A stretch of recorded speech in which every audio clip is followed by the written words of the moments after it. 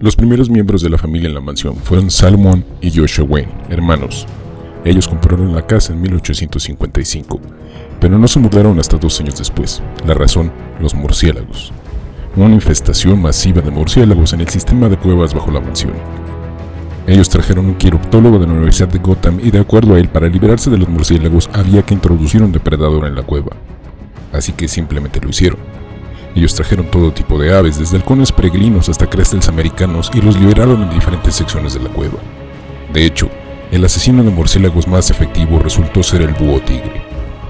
Mis ancestros, los hermanos Wayne, dejaron búhos libres en la cueva, y al paso de un año, todos los murciélagos se habían ido. Miskatonic 91, Night of the Owls, la noche de los búhos.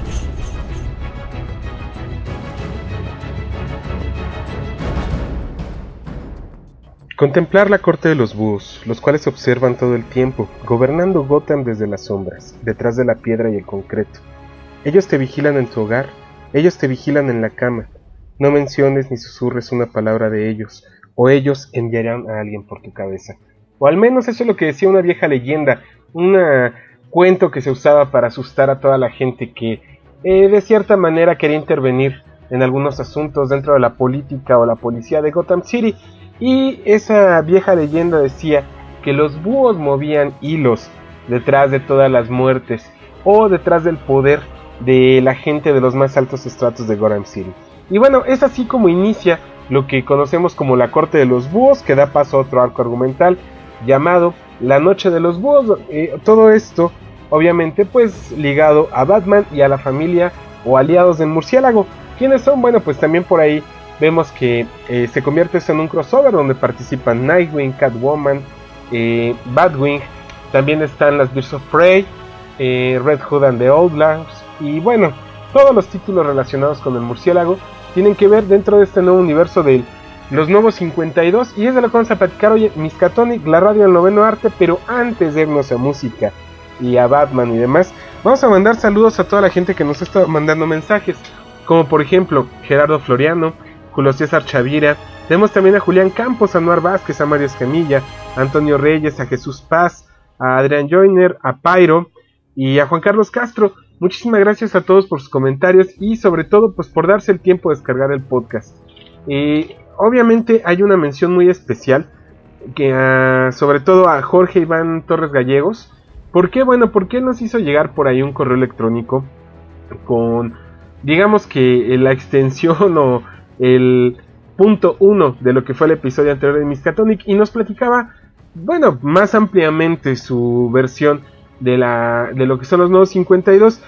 Jorge Iván, te agradezco mucho tu correo, te agradezco mucho el tiempo que te tomaste para elaborar todo este resumen. Nada más que hay un detalle bien importante, mira, no es que no conozca yo esos detalles que tú me estás escribiendo.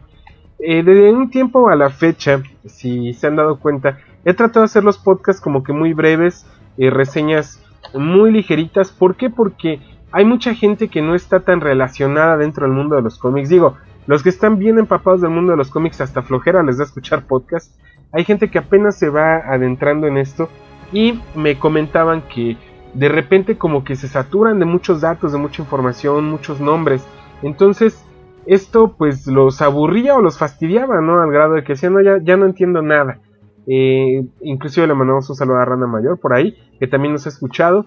Y así como ella, hay más gente que nos ha escrito comentándonos esto. El buen Alex Heredia, gente que apenas así como que quiere pues conocer un poquito más del mundo de los superhéroes, pero pues escuchar un podcast así donde los saturamos de nombres y de historia y de arcos argumentales, y que de repente estaba arriba, luego abajo, voltearon a la izquierda y ahí estaban los otros dos, y a la derecha estaban otros 4, como que los marean.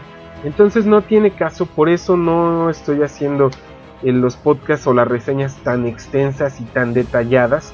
Finalmente el interés de pues tanto de mi podcast como de muchos otros no es no hacerlos flojos de que no lean cómics y que se la vivan escuchando resúmenes de los podcasts, sino más bien interesarlos, acercarlos un poquito más a lo que es el mundo del noveno arte, para que se interesen en leer y en compartir con nosotros puntos de vista. De todas maneras, no por esto hago menos, aclaro, cuando se publique este podcast voy a publicar también lo que tú me enviaste para que bueno, lo lea todos los escuchas de Miskatonic y los visitantes de comporta12.com, de cual es el blog oficial de este podcast, para que no quede ahí enlatado lo que tú me mandaste, ¿no? No lo hago menos, no lo menosprecio ni mucho menos, pero sí te explico la causa de por qué no estoy detallando tanto todos estos podcasts. Pues bueno, vámonos rapidísimo una canción y regresamos con lo que es Miskatonic, la radio del noveno arte, hoy platicando con Batman, los nuevos 52 y bueno, algunos otros detallitos como Superman, Robin y otros detallitos por ahí que les quiero platicar acerca de los nuevos 52. Regresamos.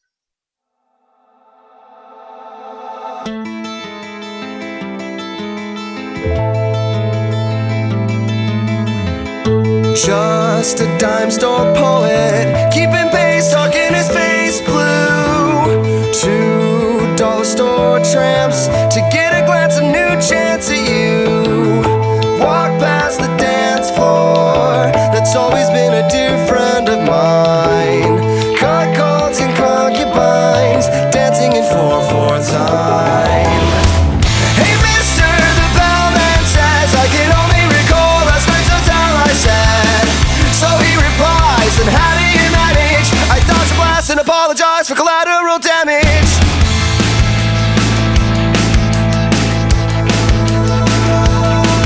In love I've always been a mercenary, but I never leave my post when the cash runs out. I wanna make you quiver, make your backbone shiver. Hey kid, take the stage and deliver. Hey mister, the bellman says, I can only recall last night's hotel I said. So he replies, and how do you manage? I dodge a blast and apologize for collateral damage.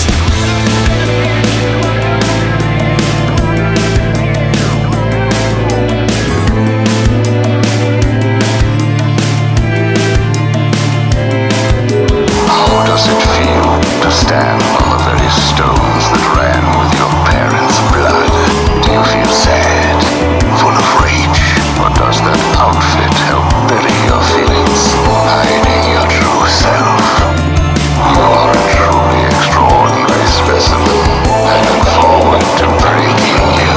I dodge a blast and apologize for collateral damage.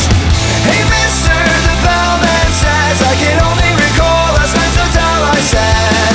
So he replies, and how do you manage? I dodge a blast and apologize for collateral damage.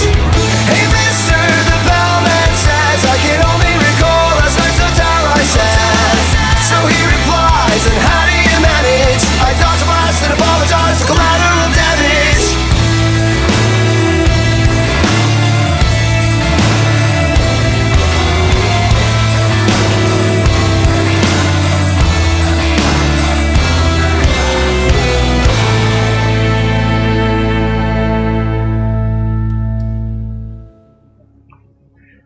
Bueno, pues en el capítulo anterior de Miskatonic ya platicamos de lo que fue el reboot de DC Comics, o el relanzamiento más bien, porque no creo yo que es yo no lo veo como un reboot, es más bien un revamp, un relanzamiento de todos sus personajes. Y obviamente los más fuertes o los principales como Batman, Superman, Wonder Woman, yo creo que fueron los que llegaron con más fuerza, pero sobre todo Batman. Batman es el que llegó a arrastrar de verdad, no nada más en DC, sino también muchas de las historias de Marvel Comics. Scott Snyder le está enseñando a muchos escritores cómo se pueden hacer aún buenas historias sin clavarse o sin tener que brincar mucho la continuidad. Es lo que está haciendo, nos está creando e introduciendo un nuevo mundo, a nuevos personajes dentro de este universo, haciendo algo muy muy interesante. Todo comienza cuando descubren a un hombre que ha sido empalado, o mejor dicho, empotrado en la pared por medio de cuchillos, los cuales tienen una cabeza de búho. Cuando comienzan a investigar, pues Batman y Jim Gordon obviamente hacen la reminiscencia de una vieja leyenda que existía en Gotham acerca de la corte de los búhos, pero Batman no cree en ella. Inclusive en algún momento comenta que él no puede creer porque cuando él era niño comenzó a investigar acerca de la corte de los búhos y terminó atrapado en una mansión abandonada. Esto poco tiempo después de que fallecieran sus padres. Estuvo una semana sin comer hasta que Alfred lo encontró, y desde ahí pues él da por un hecho que todo es simplemente un cuento para asustar a la gente en Gotham City. Y comienza la historia a desarrollarse un poquito más. Vemos por ahí, obviamente nos van introduciendo lo que es el nuevo Bruce Wayne. Porque otro de los elementos bastante buenos ahora en Batman es que ya no pesa tanto el manto. En algún momento se le llegó a dar tanto peso al manto, que fue cuando vino lo de la muerte de Batman y todo ese rollo, que se nos explicaba que cualquier persona bien entrenada obviamente podía heredar el manto de Batman. O sea, cualquiera podía ser Batman. El caso muy específico pues fue Dick Grayson, ¿no? Que tomó el manto y aún así le quedó grande. Durante la muerte de Batman pues también vimos que hubo un enfrentamiento de varios de los villanos más importantes para ver quién iba a ser el nuevo Batman. Esto ya tenía un peso demasiado molesto de cierta manera, o como tedioso. ¿Por qué? Porque nos venían anunciando desde esa parte que Batman iba a morir, lo cual pasó. Y después también nos están dando a entender que van a venir muchísimas historias post-apocalípticas o futuristas acerca del Caballero de la Noche, cosa que a mí en lo particular pues como que no me interesa. Finalmente, si ha sobrevivido 70 años, puede sobrevivir otros 70 más sin envejecer. Es un superhéroe, son historias ficticias y no tenemos por qué esperar que sean tan fieles o tan basadas a la realidad, ¿no? No tiene por qué envejecer finalmente Bruce Wayne, es un cómic. Y esto en el nuevo universo, en los nuevos 52, como que ya lo hicieron un poquito a un lado. Ahora vemos que Bruce Wayne es un personaje bastante importante y con bastante peso dentro de la historia. ¿Por qué? Porque ya lo vemos más en escena. Ya no es como antes, que el cómic era meramente Batman. A lo mejor en algunos otros títulos sí, como en el de Batman The Dark Knight. Ahí sí prácticamente siempre vemos a Batman, no tanto a Bruce Wayne, aunque sí aparece pero no tanto. Acá lo vemos muchísimo en el título principal de Batman. Y se sigue desarrollando la historia. Hay por ahí alguien que le pide su apoyo a un político. Ya saben que los políticos en Estados Unidos pues sus campañas las hacen a base de donativos. Hacen bailes de beneficencia y 20,000 cosas más. Beneficencia pues para ellos, ¿no? Para que puedan patrocinar sus campañas políticas. Pues conoce a un importante político por ahí con quien crea un interesante lazo de amistad. Y una de las pistas que encuentran, donde habían encontrado a este hombre acuchillado, un John Doe cualquiera, ya saben que John Doe pues es la identidad que se les da a todas las personas que no son reconocidas o identificadas. Bueno, esta persona tenía un mensaje detrás de él, que obviamente Batman lo descubrió incendiando una pared, que decía Bruce Wayne morirá. Y pues este era el anuncio de que iban a mandar matar a Bruce Wayne. Conforme avanza la historia vemos que un asesino, sí, se dirige directamente a la Torre Wayne pues a asesinarlo. Falla en el intento, Bruce Wayne comienza a investigar, Batman comienza a investigar qué es lo que está pasando, hasta que es encerrado en un lugar, en un laberinto de locura. Está encerrado ahí durante varios días, no sabemos exactamente cuánto tiempo. Lo que sí vemos es que Batman llega prácticamente a perder la razón. Después los búhos aparecen, ya no son una leyenda, sí existen, y le ofrecen formar parte obviamente de la corte de los búhos. Nos vamos enterando que los Wayne desde finales de 1800 forman parte de la corte de los búhos, y también vemos por ahí que la familia de Alfred, y no nada más de ellos sino también de Dick Grayson, están muy enlazados con los búhos. ¿Por qué Dick Grayson?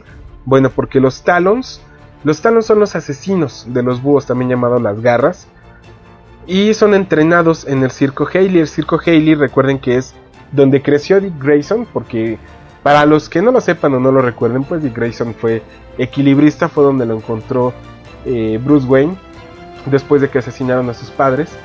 Hacen inclusive en esta nueva historia, dentro del cómic de Nightwing, vemos por ahí que hay un flashback respecto a toda esta situación, ya corregido y un poquito aumentado para que vayamos viendo de qué manera se ubica dentro de este nuevo universo de los nuevos 52.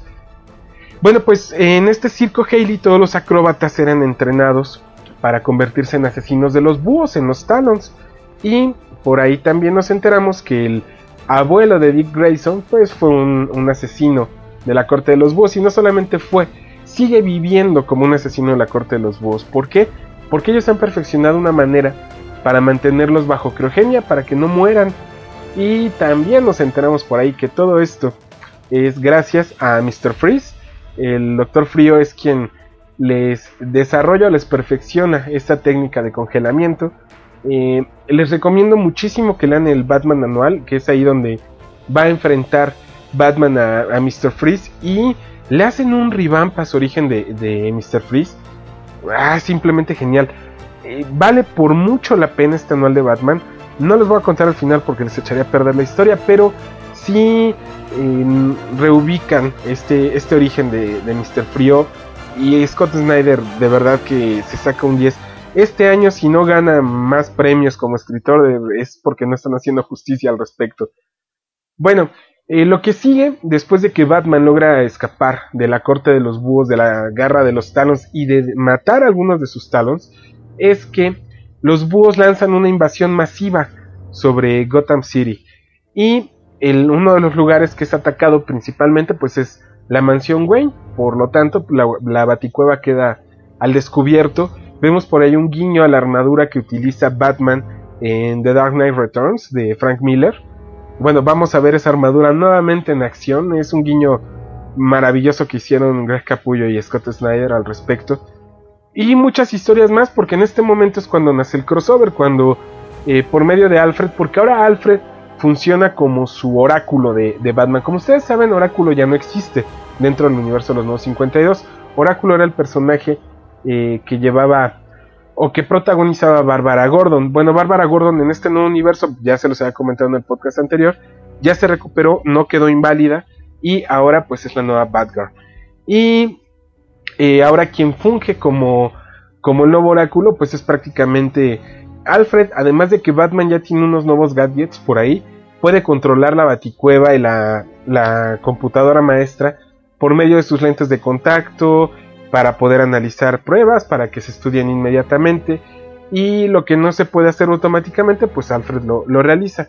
Bueno, Alfred lanza un mensaje de ayuda para Batman, obviamente convocando a todo lo que son los aliados del murciélago.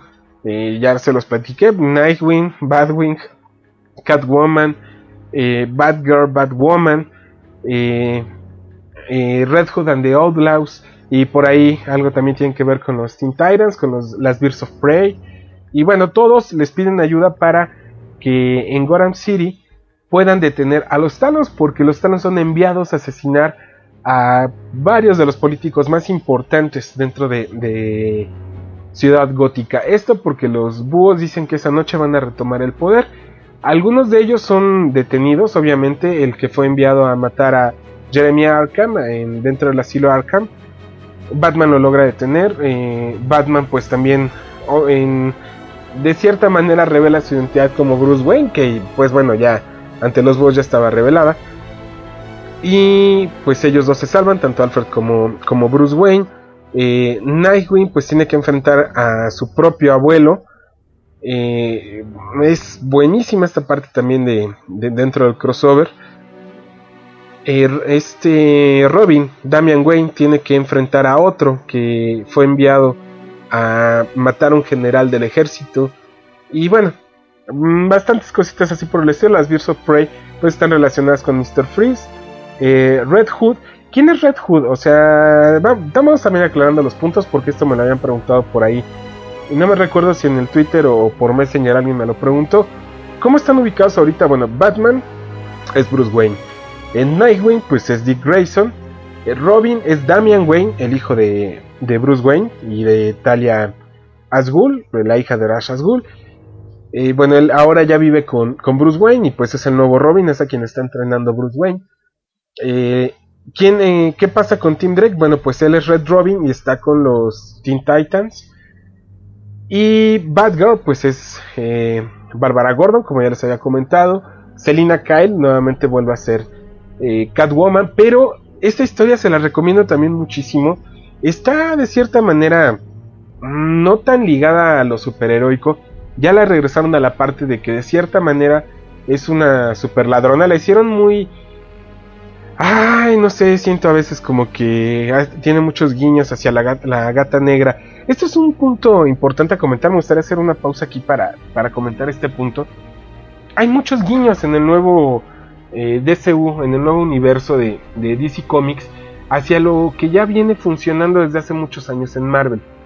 Por ejemplo, por darles un ejemplo, ahora Superman, o mejor dicho Clark Kent, en su identidad civil, es un Peter Parker cualquiera. Él es un reportero, ya no vive obviamente en la granja, ya no convive con sus padres, tiene que pagar la renta, no tiene dinero, todo le sale chueco, tiene que lidiar con que la gente no quiere a Superman. Esto apenas se va a aclarar dentro de los números 0 que vienen para septiembre de DC Comics.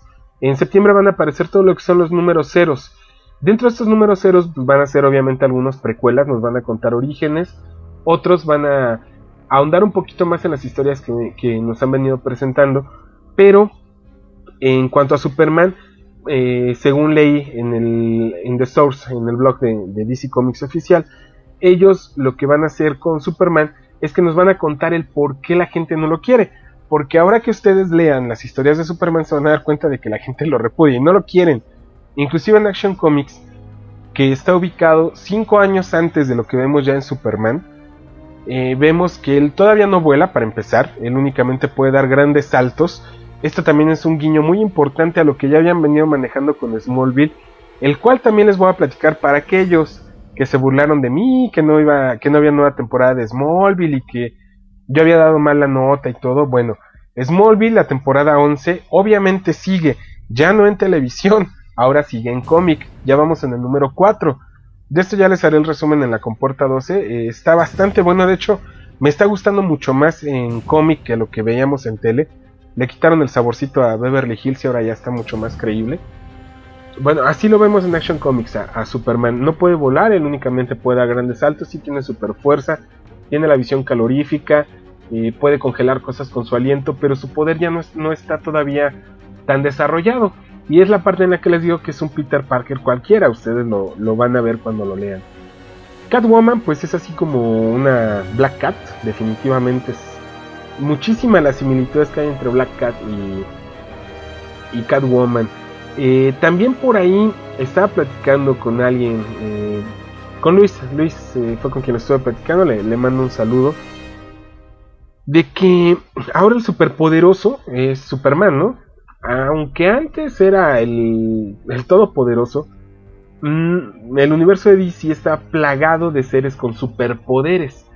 Ahora ya no, esto lo han mesurado demasiado. Ya no es que todos sean omnipotentes y tengan el poder de destruir un planeta. Ya no funcionan así las cosas.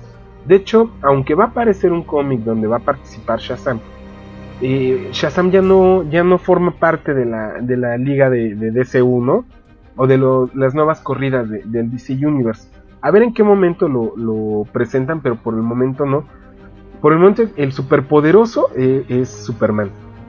Y obviamente Superboy, ya platicaremos en otro podcast al respecto, porque también la historia de la familia de Superman está bastante extensa. Pero aquí lo importante a resaltar es que lo están manejando todo muy al estilo Watchmen, por así decirlo. Si ustedes recuerdan, en Watchmen el superpoderoso era el Doc Manhattan. Los demás sí tenían habilidades y inclusive habilidades aumentadas de cierta manera y todo, pero el superpoderoso era el Doc Manhattan. Pasa algo muy similar ahora con el nuevo manejo que le está dando DC Comics. Bueno, para concluir con lo de la corte de los búhos, viene el número 10, que digamos que es el final de lo que es la corte de los búhos. Va a seguir Batman manejando arcos argumentales al respecto, porque en los números ceros pues viene una historia de los Talons, que inclusive es un número extra autoconclusivo. Pero estaba leyendo que Greg Capullo va a tomar unas vacaciones para lo que es el número 12 de Batman. Lo va a dibujar otra chica. Y esta historia también está relacionada con la corte de los búhos. Entonces tenemos para rato con esta historia y con Gotham City. Y lo vamos a tener muy ocupado a Batman en Gotham. Les recomiendo ampliamente que lean La corte de los búhos, La noche de los búhos y el anual de Batman. Lo que va es buenísimo. Red Hood and the Outlaws no lo he leído completo. Ahí viene el eslabón que me faltaba, porque Jason Todd ahora es el Red Hood. Es como como un The Hood en el universo de Marvel Comics, para que me vayan entendiendo. Son una especie de mercenarios. El cómic no me atrajo tanto, el de Red Hood and the Outlaws, nada más leí la parte que está relacionada con la Noche de los Búhos, ya lo leeré completo para ver qué opinión saco al respecto. El que sí leí ya completo fue Batgirl, está pues recomendable, pero es curioso cómo ahora les están dando un toque muy femenino a los personajes, obviamente femeninos. Antes no tenían eso tan marcado, ahora sí, definitivamente son historias muy muy femeninas las que van a leer ahí, aunque sean superheroínas. Están recomendables. Catwoman sobre todo, buenísimo. Batgirl está bueno. Batwoman no me termina de atrapar. Ahí va, pero no me termina de atrapar todavía. Batwing, está padre el concepto que traen de la armadura y todo el rollo, pero siento que es así como el equivalente a Steel con Superman, quien ya aparece desde Action Comics. Está bastante bien también el origen que le dieron a Steel. Me agradó bastante cómo lo integraron ahora al nuevo universo. Ya lo leerán, no los quiero spoilerar, léanse por ahí el número 5, 6 y 7 de Action Comics para que vean toda esta cuestión de Steel. Está bastante bueno. Action Comics no le pongo pero, con todo y que lo que les estoy comentando de los guiños a Peter Parker vale mucho la pena. También otros guiños que pueden ver por ahí al universo de Marvel Comics es, ahorita que estaba leyendo, porque ahorita es cuando estoy leyendo Nightwing, hacen por ahí varios comentarios de respecto a que a Dick Grayson le gustan las pelirrojas y bueno, muchos comentarios que decía, esto yo lo he leído de Wolverine infinidad de veces, ¿no? Inclusive los personajes, que el primer asesino que mandan a matar a Dick Grayson, sus garras son idénticas a las de Wolverine. Y bueno, detalles por ahí por el estilo que muchos podrán decir que es un vil fusil. Ojo, no es un fusil. Mucha de la gente que está trabajando en DC Comics trabajó en su momento en Marvel, pero ahorita se fueron para allá, les dieron el peso de arquitectos del universo DC y están haciendo muy buenas cosas. Realmente pensábamos en un principio que todo esto del New DCU era un relanzamiento más y no. Va por otro lado, está funcionando bastante bien. Otro que ya terminé de leerme la corrida completa de los primeros 9 números es Voodoo. Voodoo vale mucho la pena.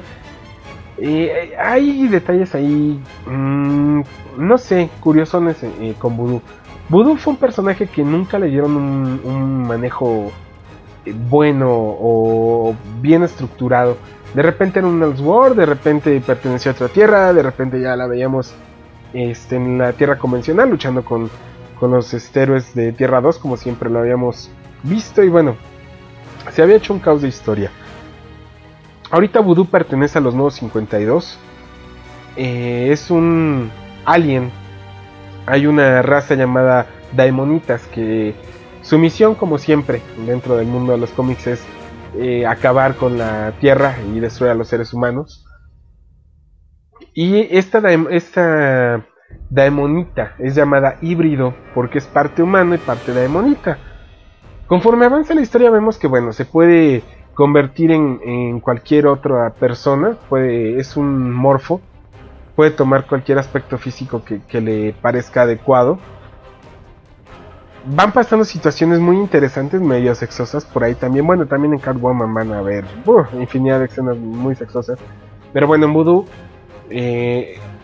con quien crea antagonismo es con una agente llamada Fallon. Es la agente Fallon, es con ella con la que comienza este antagonismo. Pero conforme avanza la historia van pasando cosas muy interesantes. Ahorita, cuando lleguen a lo que va en este momento, resulta que Voodoo es un clon de otra o ser humano que habían manipulado genéticamente los Daemonitas, pero que había tenido algunos errores. Entonces ellos lo clonaron y crean a esta chica que ahora es Voodoo. Cuando se enfrentan ellas, porque ellas no sabían que esto había pasado, pues hay un gran shock, terminan aliándose. Se pone muy buena la historia. ya murió uno de los personajes principales. También esto me... Cuando lo vi en el cómic dije, bueno, ¿y este qué hace aquí? También lo vi ligado en el de Firestorm, ya les platicaré más. Y cuando lo matan en este número me sorprendió mucho. Es otro detalle que en DC no se están limitando a matar a protagonistas. Si es necesario para la historia y funciona, adiós, y el que sigue.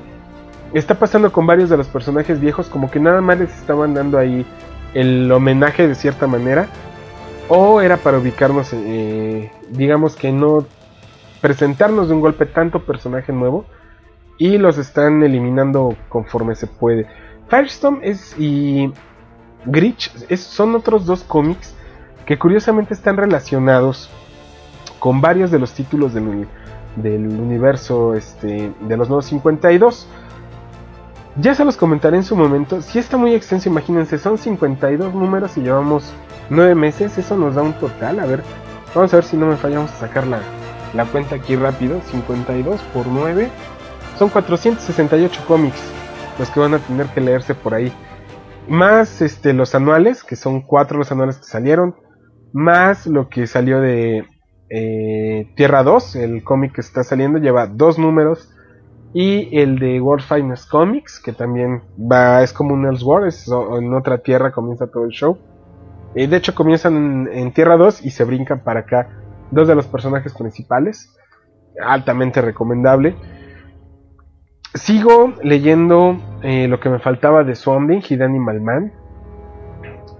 Lo que llevo está increíble, pero igual ya no me da tiempo para comentárselos en este programa, sino nada más para recomendárselos. Y bueno, ahorita con tableta en mano les voy a decir qué otros títulos son los que he estado leyendo y que les recomiendo.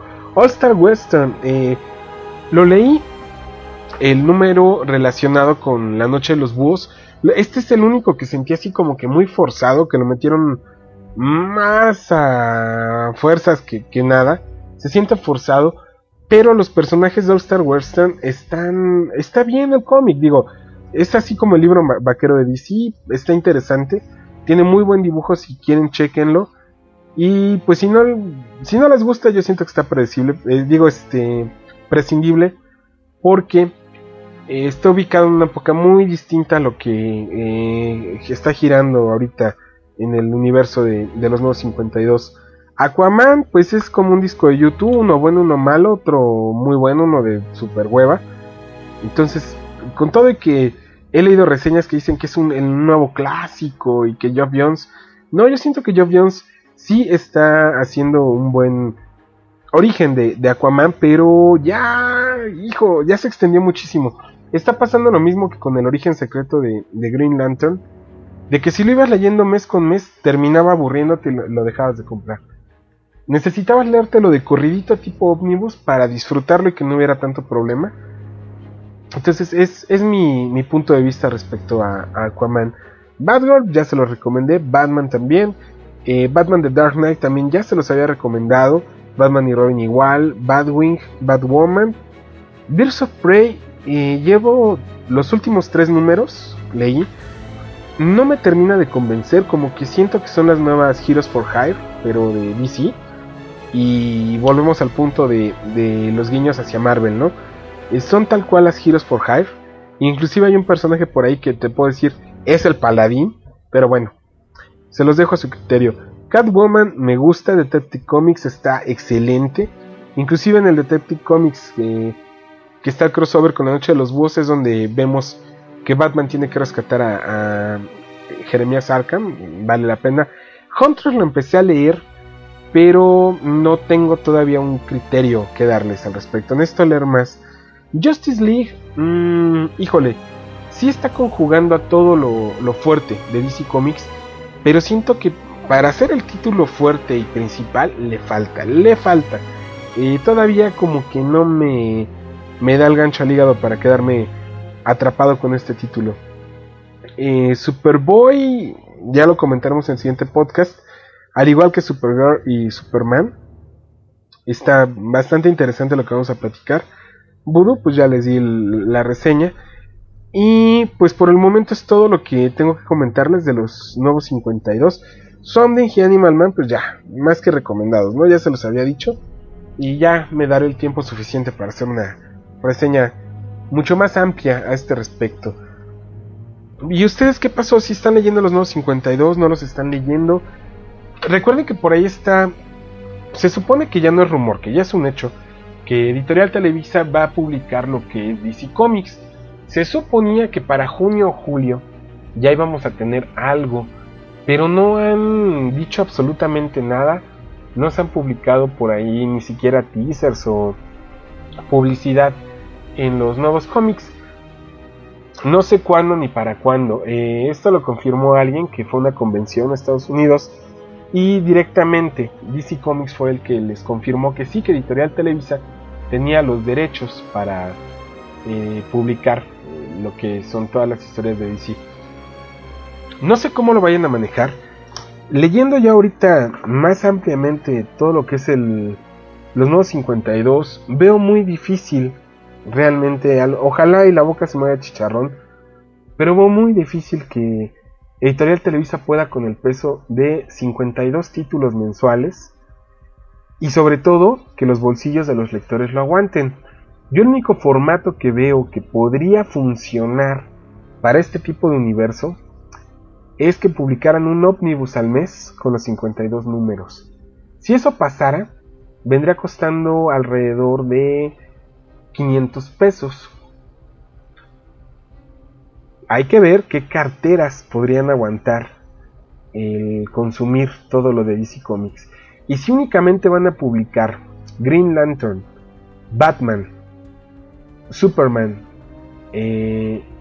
digamos que el Action Comics y el Detective Comics, pensando así que fueran unos 15 títulos, yo creo que sería Batman, Superman, Detective Comics, Action Comics, Superboy, porque digo aquí en México lo que abundan son fans de Superboy, Justice League, y acuérdense que de la Justice League es la Justice League International, la Justice League Dark, entonces no la tiene tan facilita. Wonder Woman, pues por default también la tendrán que publicar, no la pueden dejar fuera, aunque si bien la historia va floja, ya les comentaré en su momento. Y si este personaje de veras necesitan dárselo un muy buen escritor para que lo relance bien, porque no, ya es el tercer relanzamiento en menos de 3 años y nomás no veo para cuando tengamos buenas historias de Wonder Woman. Entonces échense un ojo y un clavado a todo lo que hay de historias del nuevo DCU, y no sé para dónde vaya a jalar Editorial Televisa, cuántos números vaya a publicar, pero lo veo así como una tarea extremadamente difícil. Hay rumores de la gente que sí está allegada a las oficinas que están allá en Santa Fe, que dicen que se iniciaría por The Brightest Day. Aún así, Brightest Day son los 26 números más aburridos que he leído dentro del universo de DC. Y miren que leí la Final Crisis, entonces échenle para dónde va esto. Vamos a ver qué pasa y de qué manera deciden publicarlo. Digo, el formato, si se dan una vuelta por Castle Comics o por alguna otra tienda de cómics grande, ya están publicando directamente DC Comics los ómnibus con pasta dura, el hardcover, que incluye los 52 números de los nuevos 52 por cada mes. Si eso lo replicaran aquí en México, sería un hitazo. Que si hubiera quien pudiera pagar 500 pesos al mes, 600 pesos al mes, yo creo que sí se podría. Inclusive al publicar en ese volumen saldría mucho más barato. Digo, por ahí tenemos los ómnibus de los números perdidos de Civil War, llegaron a incluir hasta 26 números en un solo ómnibus. Entonces yo creo que sí se puede, vamos a ver qué pasa, pero yo me muero de ganas de que esto pase ya. Y yo creo que con esto ya nos vamos a dar una pausa para platicar mucho después de los nuevos 52. Vamos a dejar que concluyan las historias. Yo estaba dejando que concluyeran estos primeros arcos argumentales. Ya les he recomendado lo que a mi parecer es lo mejorcito que hay. Y pues ya platicamos de las similitudes que hay entre Marvel y DC Comics en este momento. Pues bueno, yo soy Gilberto Cárdenas. Espero muy pronto estar de regreso con otro programa. Y ya nos vamos, regresamos más bien a lo que es la serie de las crónicas Marvel. Vamos a hacer unos episodios de ahí y ya vamos viendo a qué más le pegamos. Por ahí algunos cómics independientes bastante interesantes que he estado leyendo y que me gustaría hacer algunos podcasts al respecto. Pues muchísimas gracias por su compañía y por su tiempo de descarga. Y todos sus comentarios son bienvenidos en Twitter, en Facebook. Recuerden que en Twitter nos encuentran como @compuerta12, en Facebook nos buscan como compuerta12 o en el blog oficial de este podcast que es compuerta12.com. Ahí esperamos sus comentarios, todas sus sugerencias, dudas, saludos y demás. Bueno, pues se los agradecemos mucho. Y recuerden que esta es Miskatonic, la radio del noveno arte. Radio.reduxnet.info presenta el show oficial del noveno arte. Cada miércoles a las 10 p.m. hora México por radio.reduxnet.info. El show oficial de la Compuerta 12. Just wanted to tell you how much I enjoy watching you live. Gilberto Cárdenas. You're the writer. A Ghost Rider. Es tan poderoso como el locutor de Miskatonic. You run a show? Yeah.